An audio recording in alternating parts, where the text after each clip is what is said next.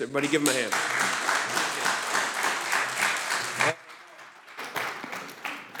I told him after yesterday's meal, I'm going to pray.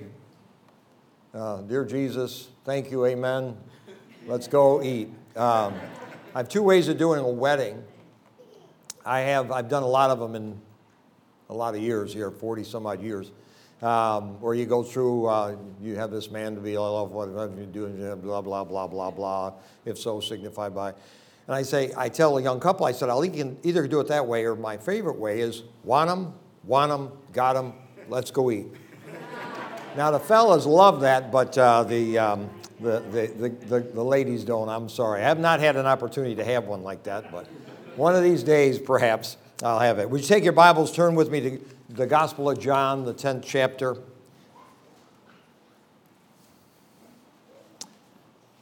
I know it's a long day. You've worked a lot of hours and so forth. I've spent my time in steel mills and doing block work and brick work and whatnot, and gone to service afterwards in the evening and so forth, and so it's tough. I've had the opportunity to preach on the continent of Africa in a few different countries, and over there, culturally, they do things a little different in some ways. One is sometimes in some places they just have the women sit on one side and the men sit on the other.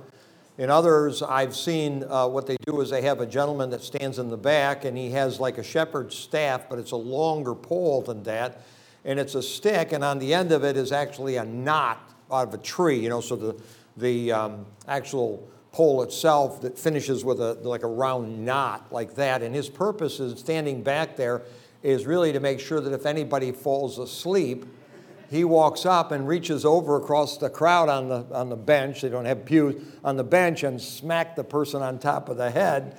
Get back paying attention to the preacher. Obviously it's interesting, but I remember hearing a story over there when I was there that a fellow was in the back and he was doing it, and there was a guy that was nodding off in the service, and so he came up there quietly, and the fellow's, bending away and so forth, and the fellow took that long pole and he reached over and whacked that guy. Well, he didn't mean to hit him as hard as he did, knocked him right off the bench. And so the fellow leaned over and said, "Man, I'm sorry." I said, he said, I didn't mean to hit you that hard. He goes, "Hit me again." He said, "I can still hear him." So maybe tonight you'll need to actually have an extra hit as far as that, because you can still hear the guy up there. I appreciate this church. It's been a blessing to be here with your pastor and you dear people. It's a good crowd out tonight. It's wonderful. But the purpose, as he made mention, is for us to be revived. And sometimes we don't understand that. We think it's the excitement, it's the songs and everything. It's when you and I draw a circle around ourselves and that person inside that circle is revived in their Christianity. Now, that's for a person that knows the Lord as their Savior.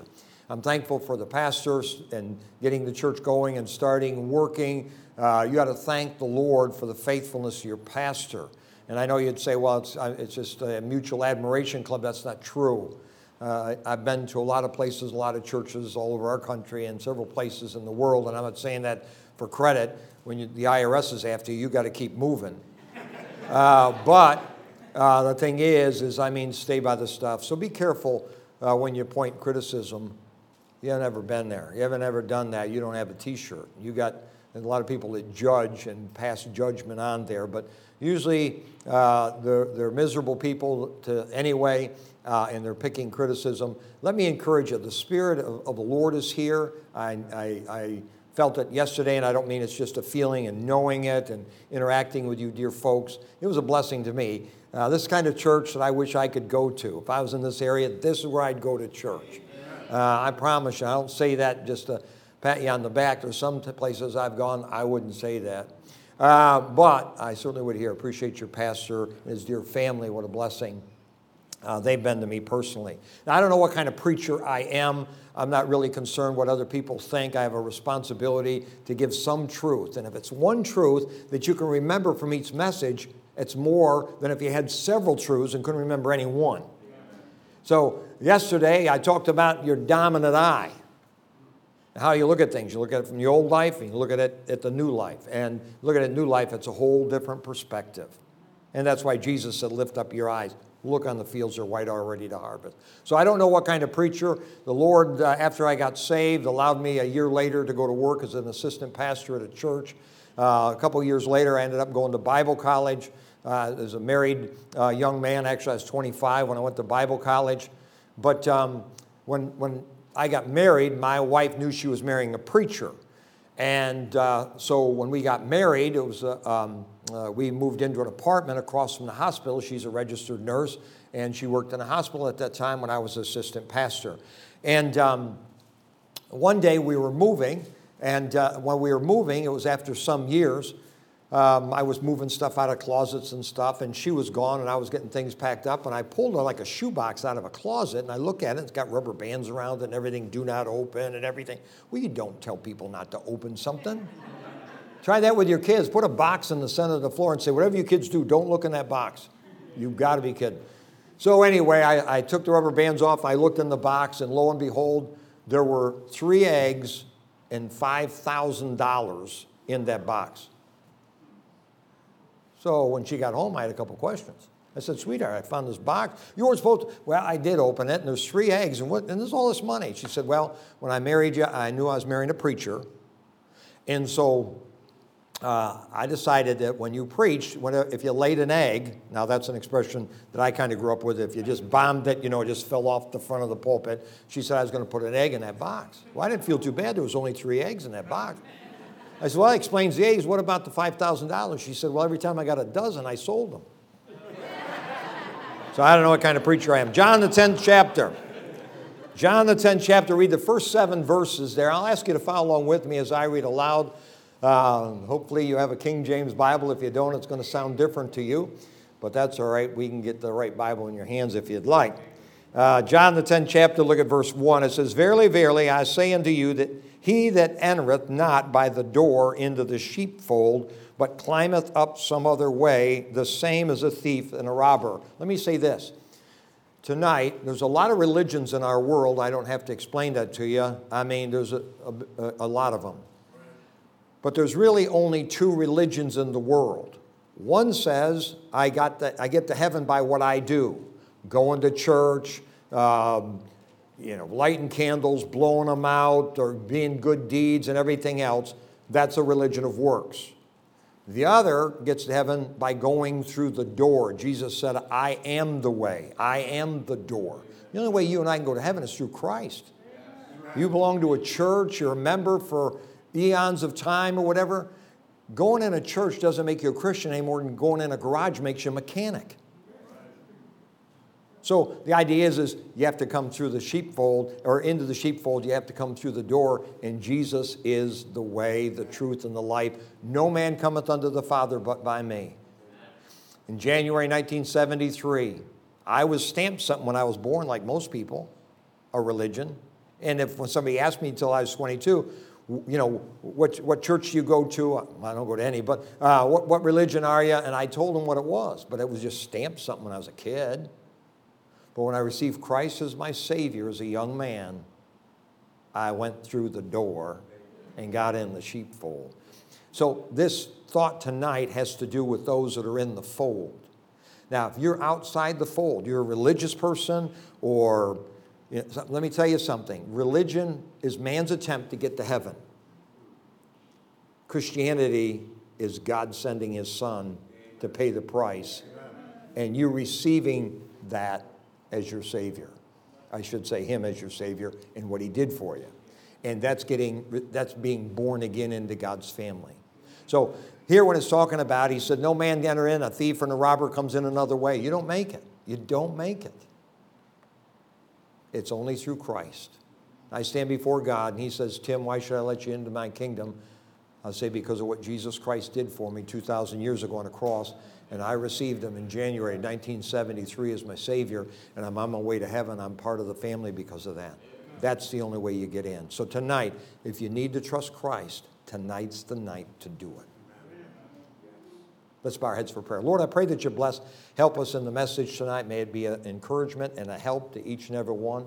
Lord, if there's somebody here that doesn't know you in a personal way, they've never trusted you. They may say they believe in you, but the devil believes in you as well. but he can't be saved. And they can't be saved until they trust you exclusively. Not religion, but a relationship. So I pray that you bless the thought in Christ's name. Amen.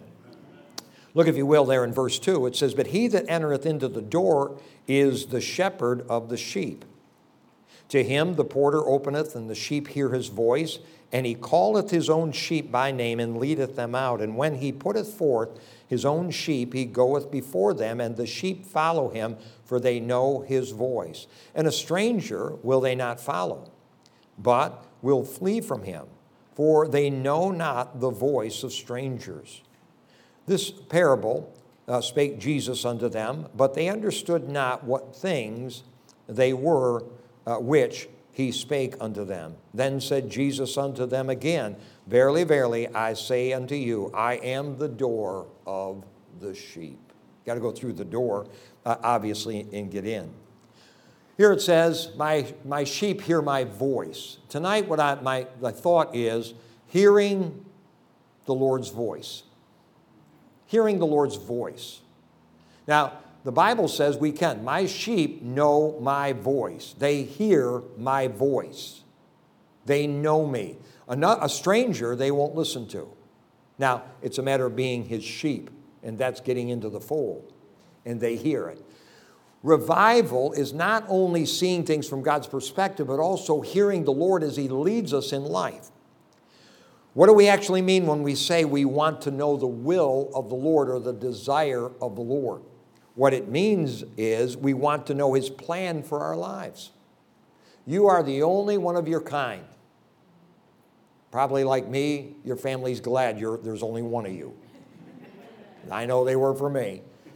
But the fact is, God has a plan for your life. You don't know exactly what it is. I would have never thought in a cajillion years, Brother Johnny, that I'd be standing behind a pulpit. I did a funeral service for a classmate of mine in high school the other day, and they're sitting there, these people I went to school with, 55 years ago, going, I can't even believe it. That's Tim Young up there. I knew you when, I said, yeah, and I've been trying to forget for over 50 years what you're about to say. You see, we want his guidance in specific decisions so we can make wise choices. So you've got to hear the voice of the Lord in order to follow that path that he has for you in your individual life. What I'm doing is proclaiming a truth, and what a preacher does is proclaim a truth that you and I are to embrace in our lives so we hear what he's saying to us. Now be careful. When you say God said something, be careful you're not indicting him in the sense of bringing him into your false accusation. You better know that that's what the Lord wants you to do. People come to me and they want to make a decision. They want to know what the Lord would have. And I'd say, pray for 30 days. If you don't know it is God's will, then don't do it. It's not a chance. It's not a multiple choice. He has a plan for your life. He has a purpose, and he has a person for you. If you're a young person and you've not married and someday you're hoping to get married, I know some of you guys haven't got a chance. Forget it. But the thing is God has somebody for you. So don't be in a hurry. Wait for the Lord. He's got a perfect life for you. When you say, mean never have a problem, blue skies, placid seas, no. But he'll be with you every step of the way.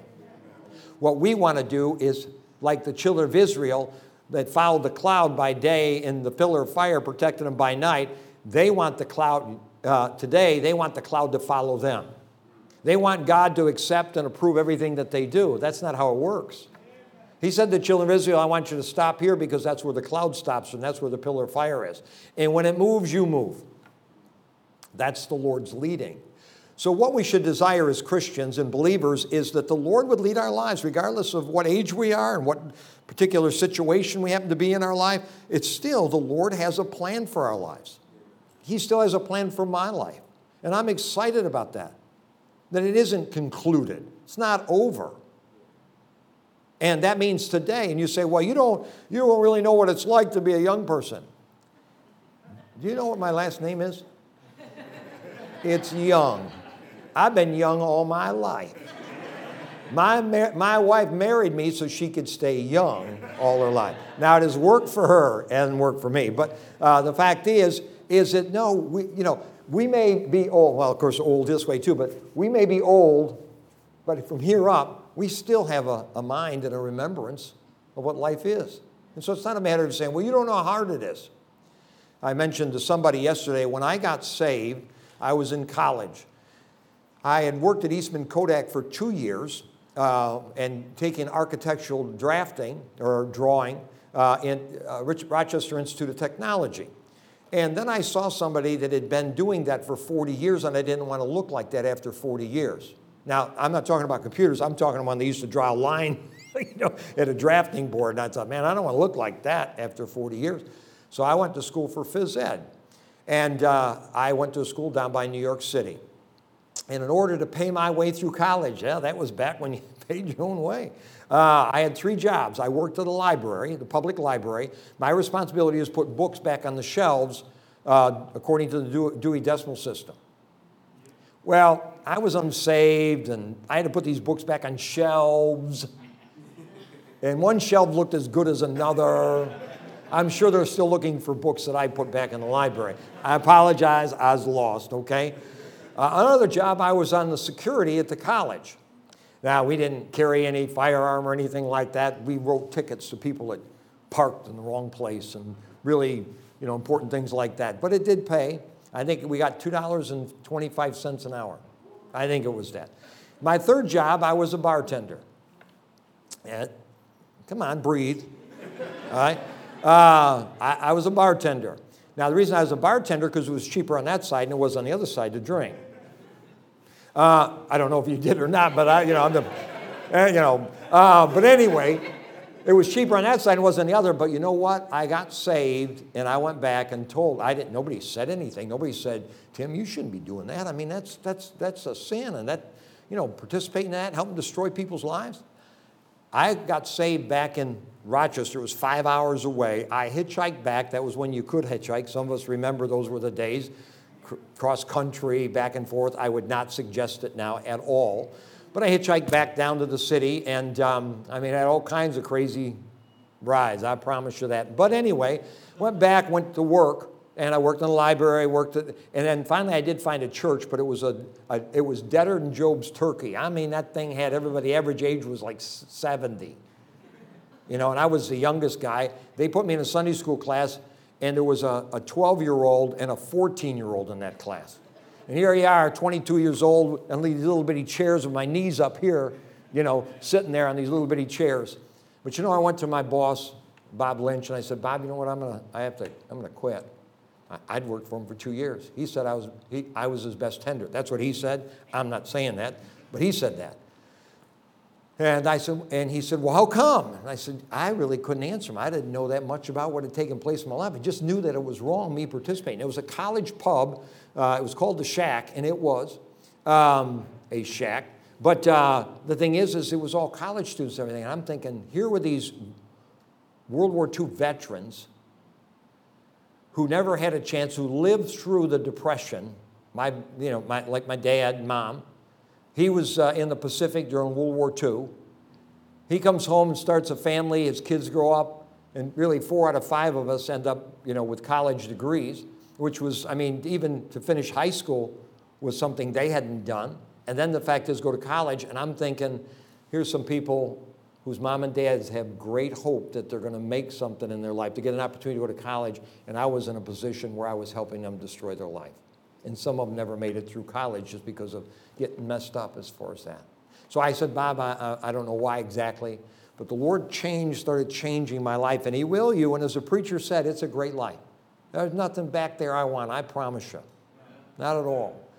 There's something worth living for, and it's the Lord.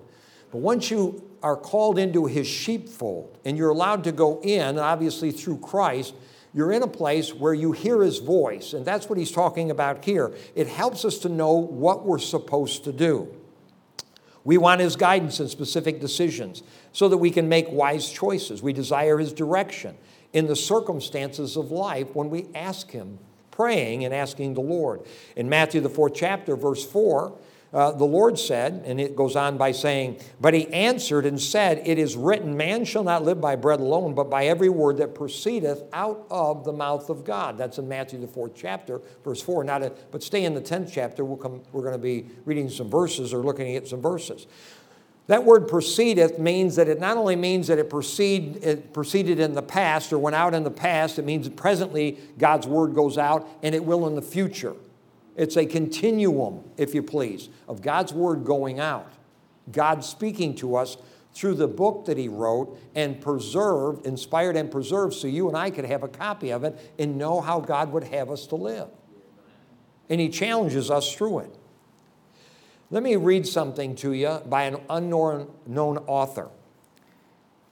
It says this, at least one time every sermon, God breaks through the words of the preacher and speaks directly to the people. It may be in a single sentence or in just one phrase. We can well afford to listen to the entire discourse with care, lest we miss that one illuminated and searching sentence in which God speaks to us, a sentence that brings conviction, penitence, hope, strength, and renewed faith. So many of us miss that one special word from God because we are comparing the preacher's manner with that of some other preacher we have heard recently. From now on, just listen intently for that one portion God intends to be applied specifically to your heart. And that's so true when you think about it. I mentioned the other day or yesterday, the thing is our son was called to the mission field going to the Philippines. Well, the guy that was preaching was a missionary in Africa. And he said, Dad, I believe God's called me to be a missionary in the Philippines. I said, don't you mean Africa? No, I mean, thinking the guy just preached on Africa, and told about Africa, and you want to go to the Philippines? But anyway, the fact is God spoke to him about that. But you know what he did? He opened his heart to receive whatever God had for him. And that's what I'd encourage you to do in your life, is open your heart to what God would have you to know and do in your life, and you're hearing his words. And during a message, whether the preacher's preaching or somebody, guest speaker, you're checking me out as far as how tall he is, his hair's all white, I've got a salmon tie. Is that salmon or something? My wife picked it out. I know the 8 basic colors. That's all I know. Red, blue, green. Yeah, that's all I know. All those other mixes and whatnot, I'm not sure what they are. But anyway, the fact is in some message, God spoke to you if you're listening. When we look at the word, it articulates a concept, an idea, a thought. For example, Jesus is called the Word of God.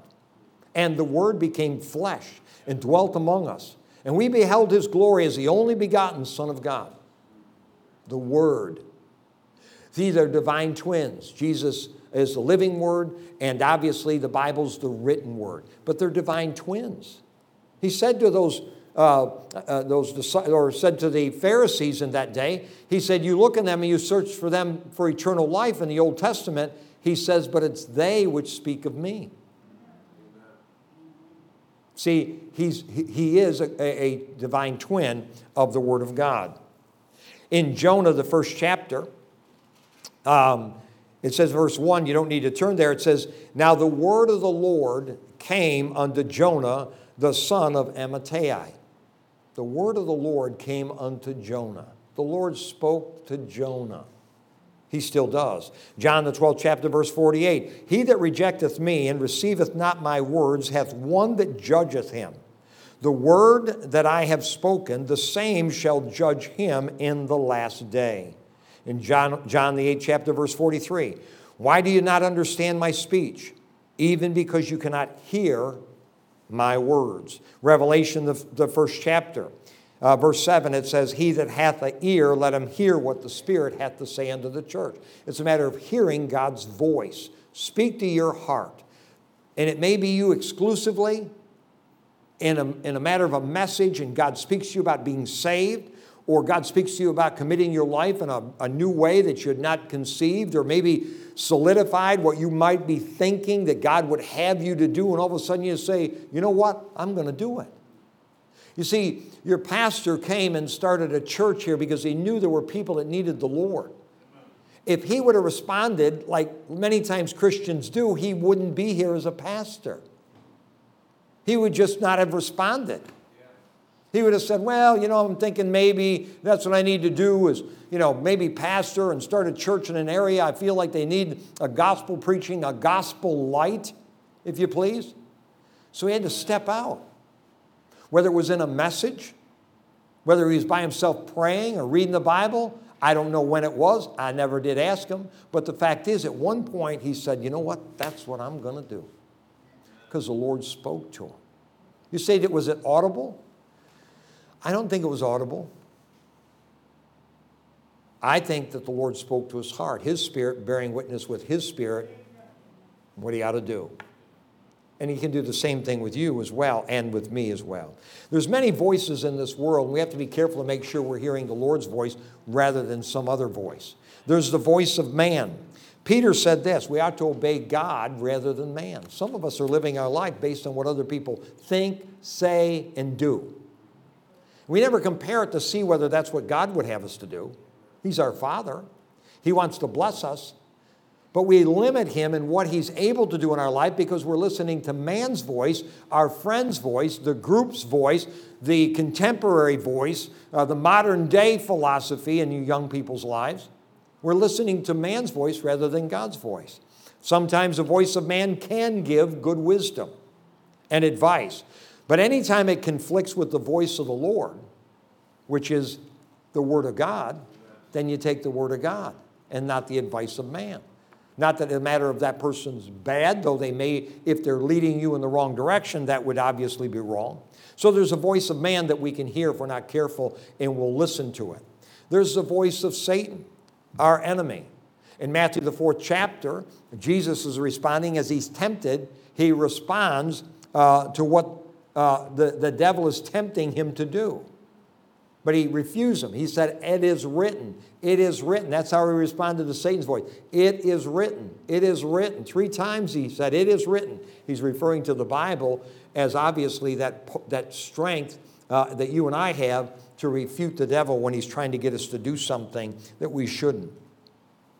There's a voice of self. So you got the voice of man, surroundings. We have to be careful. We have an enemy. Now, the devil doesn't hate you. He hates God. And he knows that God loves you. For God so loved the world that he gave his only begotten Son, that whosoever believeth in him should not perish, but have everlasting life. He doesn't hate you. He hates God. And so God loves you. So if you want to get at Tim Young, you go after somebody I love or care about. That's going to hurt me more than if you come after me. And so the devil goes after you and draws you away and into a world of discouragement, depression, immorality, ungodly behavior, dishonesty, or whatever. He's trying to get you. You know, the devil's been working with our model for 6,000 years. He knows our besetting sin. He knows what you'll fall for. It may be, you may be a critical person, a gossip, a backbiter. You may be dishonest. You know, he knows what to put in front of you. It may be money you'll go after. He knows how to draw that to you. And so the thing is, he's not drawing you to himself. He wants you to do your will. Now, some people go over and actually do his will and live for the devil. But the fact is he doesn't want you to follow him. He just wants you to follow yourself. Make your own decision. That's what he said to Eve in Genesis, the 3rd chapter. When he said, can you eat of every tree? And she said, every tree but the tree in the middle, we can't eat that because the day we eat thereof, that day we shall surely die. He said, you aren't going to die. He lied. He said, you're going to be just like God, deciding what's good and what's evil. And you know what the greatest battle we have is deciding what we think is okay and what's not okay. Rather than realizing God has already qualified what's okay and what's not okay. I don't think it's so bad. And I think everybody's doing it. What we're doing is justifying our own decision-making process. So there's a voice of Satan. And there's a voice of self. We talk ourselves into things. In Jeremiah, the 10th chapter, verse 23, it says, O Lord, I know that the way of man is not in himself. It is not in man that walketh to direct his steps. That's what he's saying. He's saying, you and I need to be careful. We don't even know what tomorrow may bring. God does.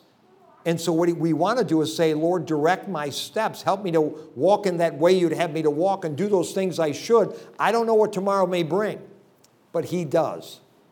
And in so doing, he's directing our steps because it's not in the heart of man. I have 8 grandsons and 1 granddaughter. And one of the grandsons, his name is Tim Young. He's 10 years old. Call him Timmy. And so when he was a little boy, I'd say, my name is Tim Young too. He goes, it is not. It's Grandpa. Okay. And so our son, Jack, pastors a church, or he pastored a church, and now in his second church there, not far from us, about 20 miles, but he pastored probably 150 miles from us in the Adirondack Mountains, which is the northern part of New York, and Fort Drum is there. Fort Drum was the most deployed fort in the whole United States because they have the 10th Mountain Division up there, and obviously because of Afghanistan and so forth. And so he ministered to a lot of military people, but they had a home there, and in the kitchen, there wasn't any soffits where the cupboards came up to. It was open above the cupboards. And it was a high ceiling.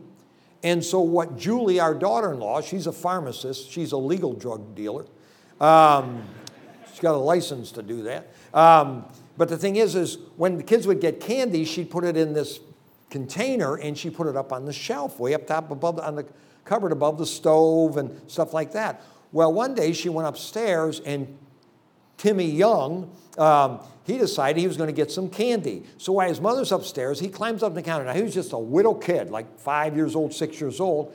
And he climbs up, and then he gets up on the shelf. He opens the cupboard, climbs the shelf up, and he's on top of the cupboards up there. And he's got the lid off the cover, and he's like this. And his mother comes down, he didn't know it, and said, Timmy! And he looked, and he said, I listened to the devil. He's only 5 or 6. She said, you didn't listen to the devil, you listened to you.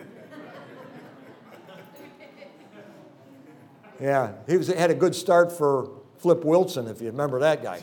But the fact is, he was trying to pawn it off. He was listening to himself. He wanted some candy, and he was going to do it. That's 5 or 6 years old. So nobody had to teach a child how to lie. Now, this is how you tell a lie. You don't have to teach a child how to take something that's not theirs. Our nature is fallen and broken. And when Christ comes in, he gives us a new life to live that's worth living, no doubt about it. So many times we listen to our own self in that. Jesus said, my sheep hear my voice. A stranger they will not follow. So it's a matter of hearing the Lord's voice in your living your Christianity. Believers are compared to sheep. It's a characteristic of sheep not to know where they're going. They have to be led. And so he calls us his sheep. So this idea, I know what I'm doing, I know where I'm going, I got it all figured out. Really? One of these days you're going to find out there was a bridge out on the road you were headed. And it's a long way back. Years ago, I was traveling from the Chicago area back to Rochester, New York. I'm east of Rochester, about 20 miles. It's in the town of Palmyra is where I pastor. Palmyra is where Joe Smith started Mormonism. I went there in 1980 to find those gold tablets that he lost. Gold was up back in 1980. Now, I never did find the gold tablets, but I found a lot of people as far as that. Went back there and started a church in an area that I grew up in. But I was traveling back 600 miles or so. I'm driving through the night. It's probably 3 o'clock in the morning. I'm starting to see cows hitchhiking. If you ever drive a long time, and I've done a lot of it. But the fact is, I'm driving through the night, and I'm driving on 80 and 90. They're running together. They get near Toledo, Ohio, and they break off, and 80 keeps on going. It goes north of Pittsburgh. It goes north of Pittsburgh a little bit, and 90 bears up and goes into Cleveland and then goes on to Buffalo. So I'm driving, I'm seeing 80, 90, 80, 90, 80, 90, 80, 80, 80, 80, 80, 80. All of a sudden I'm on 80, and I've yet to pull through one of those emergency things that the police do. If you want to do it, you can do it, but I get caught. I mean, it started when I was a little kid. I'd get caught. And so anyway, I have to drive to the next exit because it's, I've got the median there. I get off, pay the toll, do a U-turn, go right back on, get the new ticket. This was a few years ago. And so I get back on, I'm driving 80, 80. I've got to go back to 90 so I can go up to Cleveland. I went 30 miles the wrong way. Do you know the longest part of that trip was going back to Route 90? That 30 miles took me forever. I mean, because actually, think about it, I went 60 miles out of my way. But it was that 30 miles that was eating my lunch. So when you make decisions in your life and you get going down the wrong path and you all of a sudden realize you're on the wrong road and you got to go back, some people are saying, I'm not willing. If I'd have said, forget it, I'll just keep going, I'll go by Pittsburgh, I'll go on to Philly or something like that, I won't go home. No, I was headed up to home. And sometimes people do that in their life. And sometimes when you got to go back and get on the right road, it may take you a little time. But it's okay, because once you get on the right road, you end up at the right place. So Jesus said, my sheep hear my voice in that. So there's prerequisites, obviously, to hearing his voice. Obviously, there's a difference between those who heard his voice and those who didn't. Some people, they hear the same message, the same truth, but never hear God's voice speaking to them and drawing them into the fold, salvation. And then there's those who are God's children that aren't listening. How many here have children? They're maybe grown or whatever. Okay. Did you ever say to your kids, did you hear me? Now, you don't mean did they hear you. They heard you, but they weren't listening. Okay? They heard exactly what you said, but they didn't hear you. Were you listening when I told you to do such and such?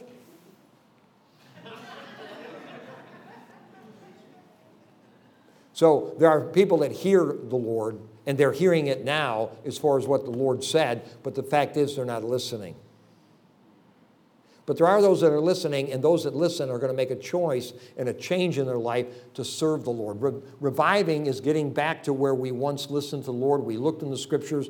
We listened to His voice. We prayed and said, Lord, which way should I drive to work today? Or, what should I do with this extra money? Or what should I do with my family? What should I do with my boy that I'm trying to rear? What should I do? You don't ask the Lord about that? He's got a perfect way for you to go. And obviously he wants us to go. Look in verse 3 of the 10th chapter.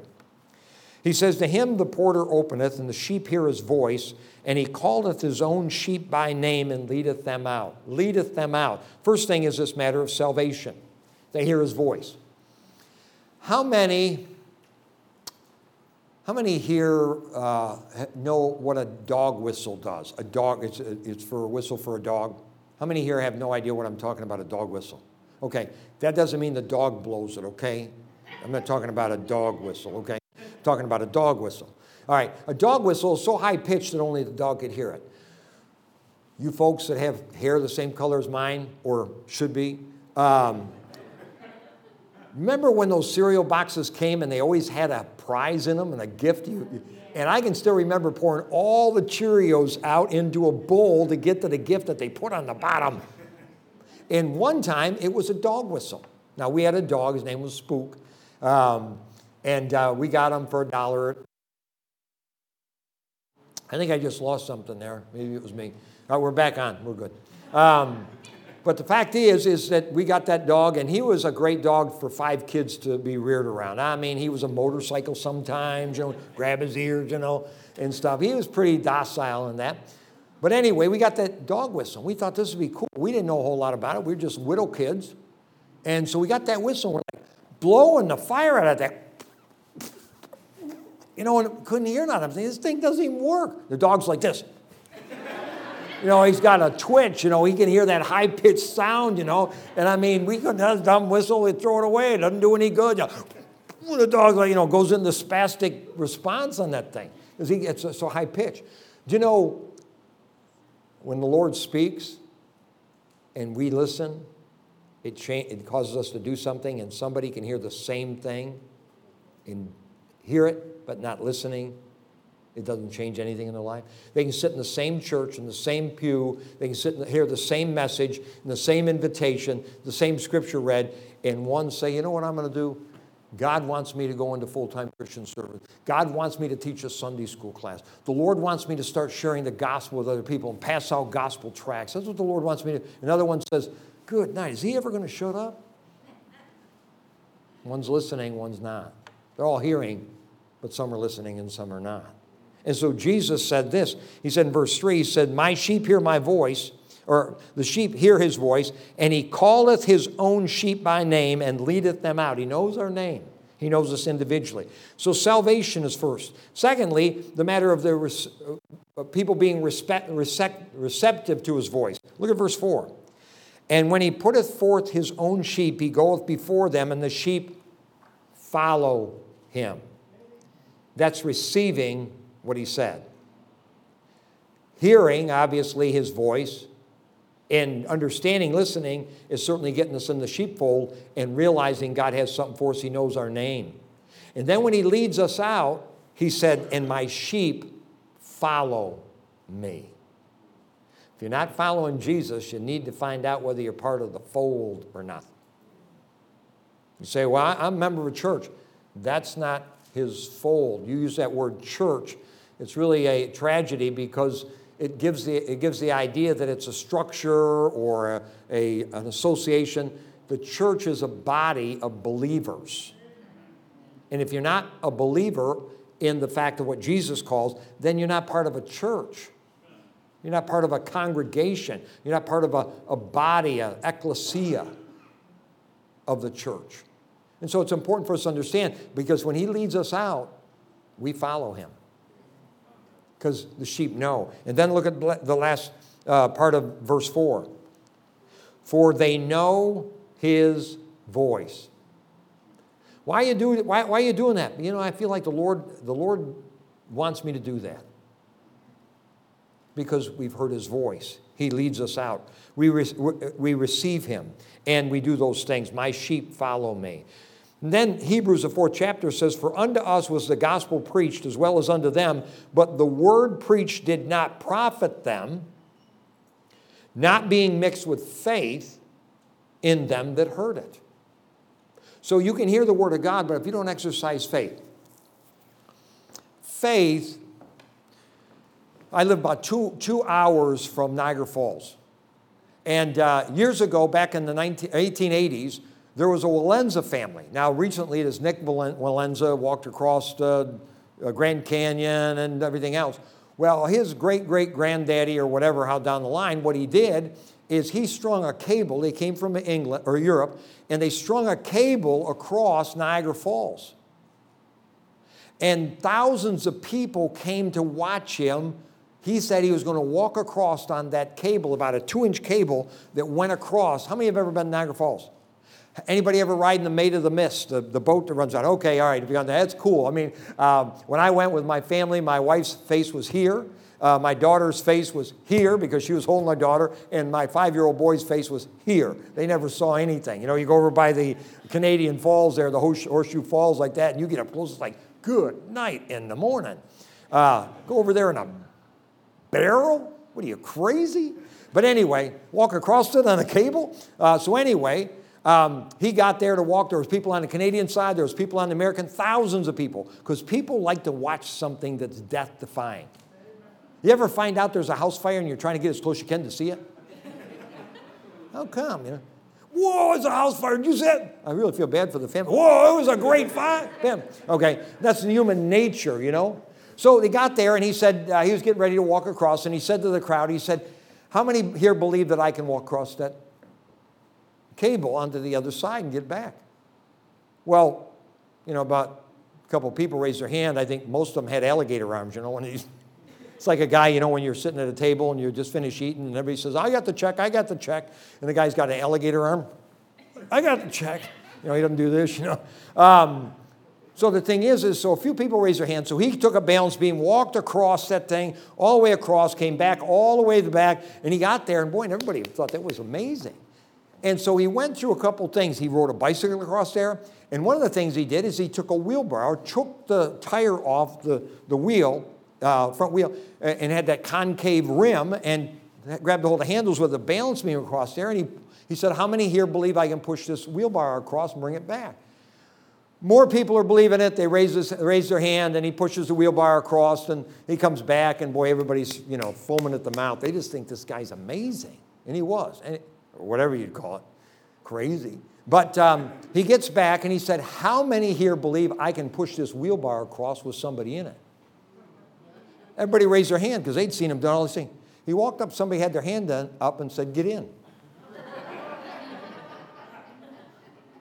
That's the difference of exercising faith. Well, I believe Jesus can take me to heaven. I believe Jesus is the only way to heaven. I believe he's the door to the sheepfold. Then get in. And if you get in that wheelbarrow, he gets you there. You don't do anything but shut up, hang on. I'm just kidding about the shut up and hang on. But you know what I mean? I'll tell you what, you give me a wheelbarrow, I'm closing my eyes too, beside. But the fact is he gets you there. That's faith. You don't get saved, for by grace, his gift, through faith, that you getting in the wheelbarrow, you get eternal life. I'm going to heaven because of what he did. I just got in the wheelbarrow back in 1973, and I'm on my way to heaven because he's the one that's taken me there. If you haven't done that, you need to do that. Receptive, attentive. We need to listen to what he's saying. Moses, when he said from the burning bush, the Lord did it, said, Moses, take off your shoes. This is holy ground. Moses shed his shoes. And he commanded him what he was going to do, and Moses did. He went back to Egypt. And there, God used him. He listened to his voice. In 1 Kings, the 19th chapter, you don't need to turn there. We know the story of Elijah, how he fled and got up on a mountain, and he was away from everything, and the Lord wanted to meet with him, and so all of a sudden the Bible tells us that there was a wind, a great wind that came, but the Lord wasn't in the wind. Then it says there was a great earthquake, but God wasn't in the earthquake. Then there was a great fire, but God wasn't in the fire. Then a voice, a still voice, and the Lord spoke to Elijah. You see, sometimes we think it's got to be unbelievable, paint the sky, make this happen, make the sun go back so many degrees during the day or whatever. But the still small voice, he speaks to you. You know what he's saying. Don't do that. Don't go there. Don't live that way. Get yourself to church. You know what the preacher's saying is right, not because of the preacher, because it's the Word of God. And Elijah heard the Lord when he said, Elijah, what are you doing here? He had a plan for his life. So the purpose of hearing the Lord's voice is in verse 3. It says, to him, the porter openeth, and the sheep hear his voice, and he calleth his own sheep by name and leadeth them out. The first thing is communion, the fellowship with the Lord, that walking with the Lord. Before I got married, I lived in a bachelor apartment. And when I got undressed at night to go to bed, my shirt got hung on top of on the doorknob of my bedroom. And my breeches, as I was going on the next day, got hung on the top of the door. Only makes sense. Why would you put them in a closet? Then have to get them out. Why do you make the bed every morning? You're just going to mess it up the next. Come on, fellas, help me out here. You don't wash all the dishes because all you need is a plate and a fork. Wash the plate and the fork you need that meal. I'm not quite that bad, honestly. Well, maybe a little. But the thing is, when I got married, things changed. Somebody came in to live with me. First night I went to take and hang my shirt on that door knob and hang my breeches on that door. A still small voice says, get those breeches off that door. Get them hung up in the closet. And when I got saved, a still small voice, and I don't try to mimic, I'm not mimicking my wife. I'm just using it as a light expression. But the fact is, the Holy Spirit speaks to our heart. And we know what we're about to do isn't what the Lord would have us to do. Still small voice. It's a fellowship. It's this matter of comprehending. He said they hear his voice. That hear is not just a matter of hear audibly, and I don't mean in an audible way, I mean hear his voice. It means comprehending what he's asking us to do. So there's the compliance that takes place there. Not only the communion, but you got the comprehension. And then he says in verse 4, he says, the sheep follow me. In 1 John, the 2nd chapter, verse 3, it says, and hereby we do know that we know him if we keep his commandments. We know that we know him if we do what he wants us to do. That's hearing his voice and doing it. Again, Revelation, the 1st chapter, verse 7 says, he that hath an ear, let him hear what the Spirit hath to say unto the churches. Now, the thing is when we do that, we think of a building, a group of people. He's talking about his assembly, his body. Supposedly, my mind's supposed to tell my body what to do. What happens a lot of times is my body tells my mind what to do. My mind says, hey, it's time to get up. My body says, shut up. Stay in bed. What do you want to get up at this ungodly hour? Now, the thing is, no, you don't ever have that problem. There's something you don't want to do, or your body you don't want to do with your body, and the fact is you know in your heart, but the thing is your body tells your mind what to do, when it should be under subjection of the Lord, so your mind controls your body. You don't do that. And what would help you? Knowing the Lord in your life. Because the Lord doesn't want you. He'll give you the strength. John, the 16th chapter, howbeit when he, the Spirit of truth, is come, he will guide you into all truth. For he shall not speak of himself, but whatsoever he shall hear, that shall he speak, and he will show you things to come. So in other words, the Holy Spirit comes in and takes up residence, and his purpose is to guide us in truth. Have somebody to direct our lives. The Bible was given in 2 Timothy, the 3rd chapter. All Scripture is given by inspiration of God and is profitable for doctrine, for reproof, for correction, for instruction in righteousness. That's why it was given, so we could have those things. So this Bible ought to be part of your daily diet. How many eat most every day? I was going to say every day, but that's our spiritual diet right there. Read your Bible. You still don't understand it. Keep reading it. It's okay. And I read the Bible, and I thought, my favorite book of the Bible when I first got saved going to church was a table of contents. And hopefully, when he said Deuteronomy, I had some idea what letter it started with anyway. You know, and about the time he after finished reading the verse, I found it, what page number it was on, you know, if you've ever been there. But the thing is, I kept pursuing. I kept looking after. And as a result, God opens the Bible to you, and you start seeing how it fits together. It's a perfect book. But it's our diet. President Franklin Roosevelt, who was elected 4 times, he did not serve the entirety of 16 years. In fact, he died shortly after he was inaugurated on his 4th term. Apparently, he had gotten weary from all the state dinners and so forth, and dignitaries that would come through the White House and sitting there greeting and shaking hundreds and hundreds and hundreds of hands as they came in and greeted him, and he would greet them. After so many years of doing that, he thought he would change it up a little and see if anybody was really listening to him when he greeted them in some way or mentioned something. And as people came through this one particular time, he said to them, as he greeted them with his big, broad smile, he said, I killed my grandmother this morning. You know, you got commotion going on in the White House and people standing in line, they're going to shake hands with the president and everything. So, you know, people were just a little bit, you know, nervous anyway. And so whether they even heard what he said and so forth, that they'd shake. And many people, after he said, I killed my grandmother this morning, they would say, oh, that's wonderful, and keep up the good job. And, you know, everything else, they were, you know, they weren't listening to what he was saying. Finally, a French diplomat, this is based on his own rendition of it, a French diplomat, apparently, you know, when you learn a foreign language, you're more in tune to what the person's saying rather than just hear noise. And when he shook his hand, he said, I killed my grandmother this morning. And the French diplomat shaking his hand and said, I'm sure she deserved it. And went on, as far as that. And a lot of times we don't hear what is being said in the sense of digesting. The idea is we need to hear the voice of the Lord. Are we really listening when the Lord speaks? All the messages your pastors preached, all the challenges and encouragement to trust Christ, you've heard it. But you got to comprehend it. You got to listen to it. My question is, do you belong to Him?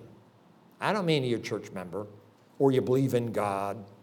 The Bible says the devil does.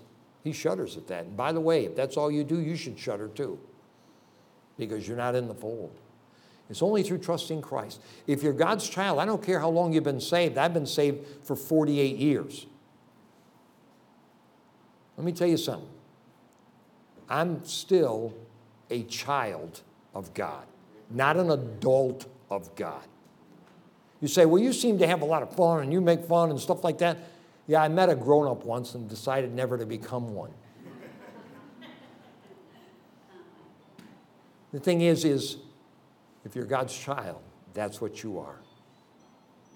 And by the way, a child always wants to be around a parent for security, safety, direction. As a Christian, are you listening when he speaks? Or are you judging?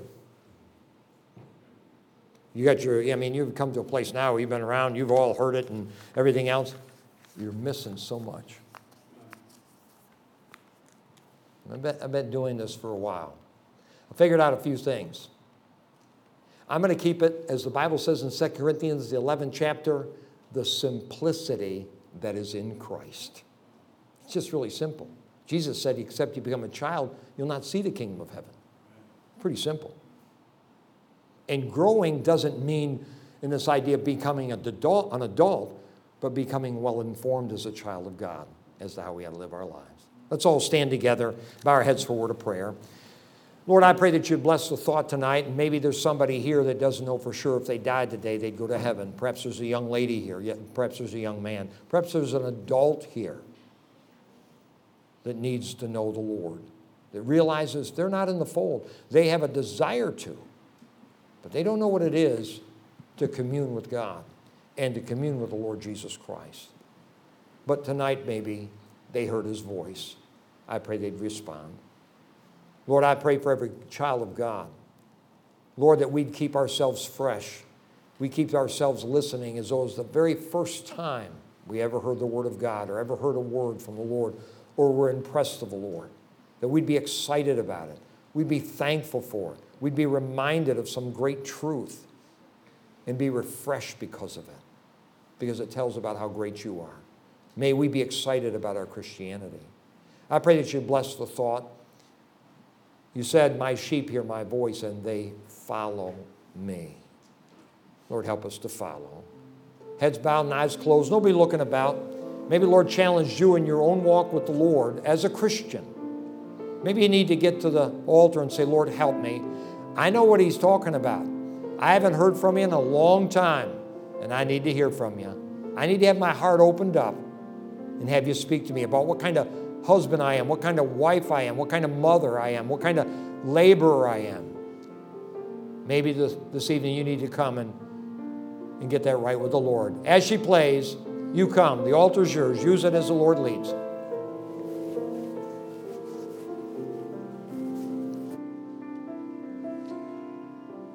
People are coming down to the altar. But if you're out there tonight and you are not sure that if you died tonight, you'd go to heaven. If you're not coming down, every head bowed, every eye closed, just slip your hand up. Pastor, pray for me. I'm not sure that if I died right now, I'd go to heaven. Anybody like that? Anybody else? You're not sure that if you died right now, that you'd go to heaven, and you want to know.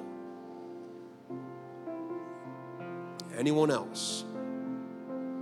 Any more hands?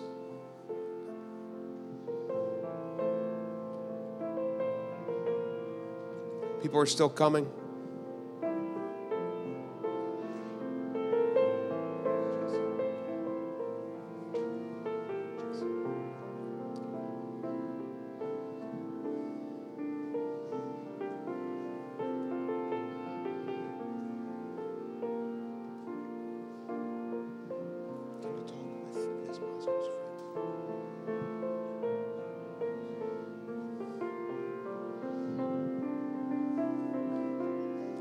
Anybody else? You're not sure that if you died right now, you'd go to heaven, but you want to know. Don't be ashamed. Everyone needs to get saved. You know the Lord speaking to your heart.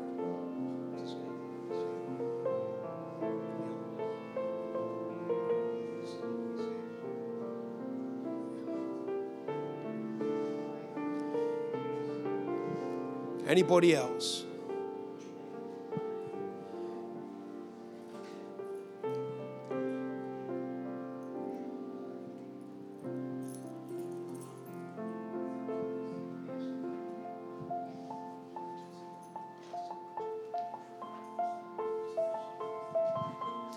Anybody else like to get saved? Well, everybody waits.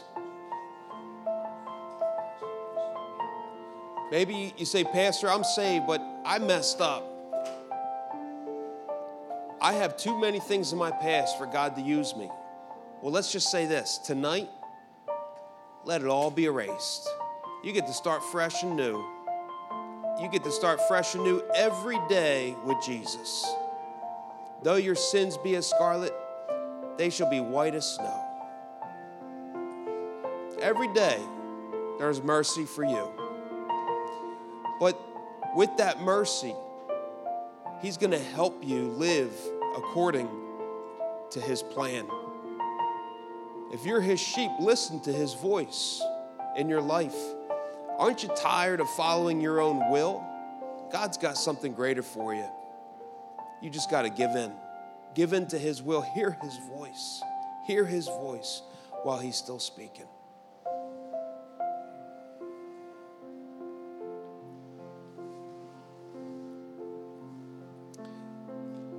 Lord, I thank you, Father, for that message. Thank you, Lord. Help us all to hear your voice when you call, when you talk to us. Lord, let us never turn your voice away or turn it off in our life. Lord, for sin, for this world, to listen to men, to listen to the devil, to listen to ourselves. Lord, we have nothing to say. Lord, you are everything, and we need to listen to you. Thank you for your word. Lord, it's precious, it's pure, it's powerful. Lord, may you have the preeminence in our life. That's first place in all we say and do. We thank you for speaking to us tonight. I pray everybody was blessed. I pray for those who are receiving Christ as their Savior right now. Lord, I pray that you'll give them the faith, the trust in you. Let them get into that barrel, Lord, and you take them across. Take them across to that river, Lord. Thank you, oh God, for all you've done for us. And if there's anyone here that's still not saved, I pray, Lord, that tonight you'll give them the courage, Lord, to just maybe take me or somebody in here aside and say, hey, I want to know how to get saved. Can you show me? And it'll be the best day of their life. Lord, we thank you for the food and all those who prepared it. I pray you bless the fellowship. In Jesus' name, amen. We have food downstairs. If you're able to, please go downstairs, enjoy the food and fellowship. And let's give a hand of applause to everybody who helped prepare the food.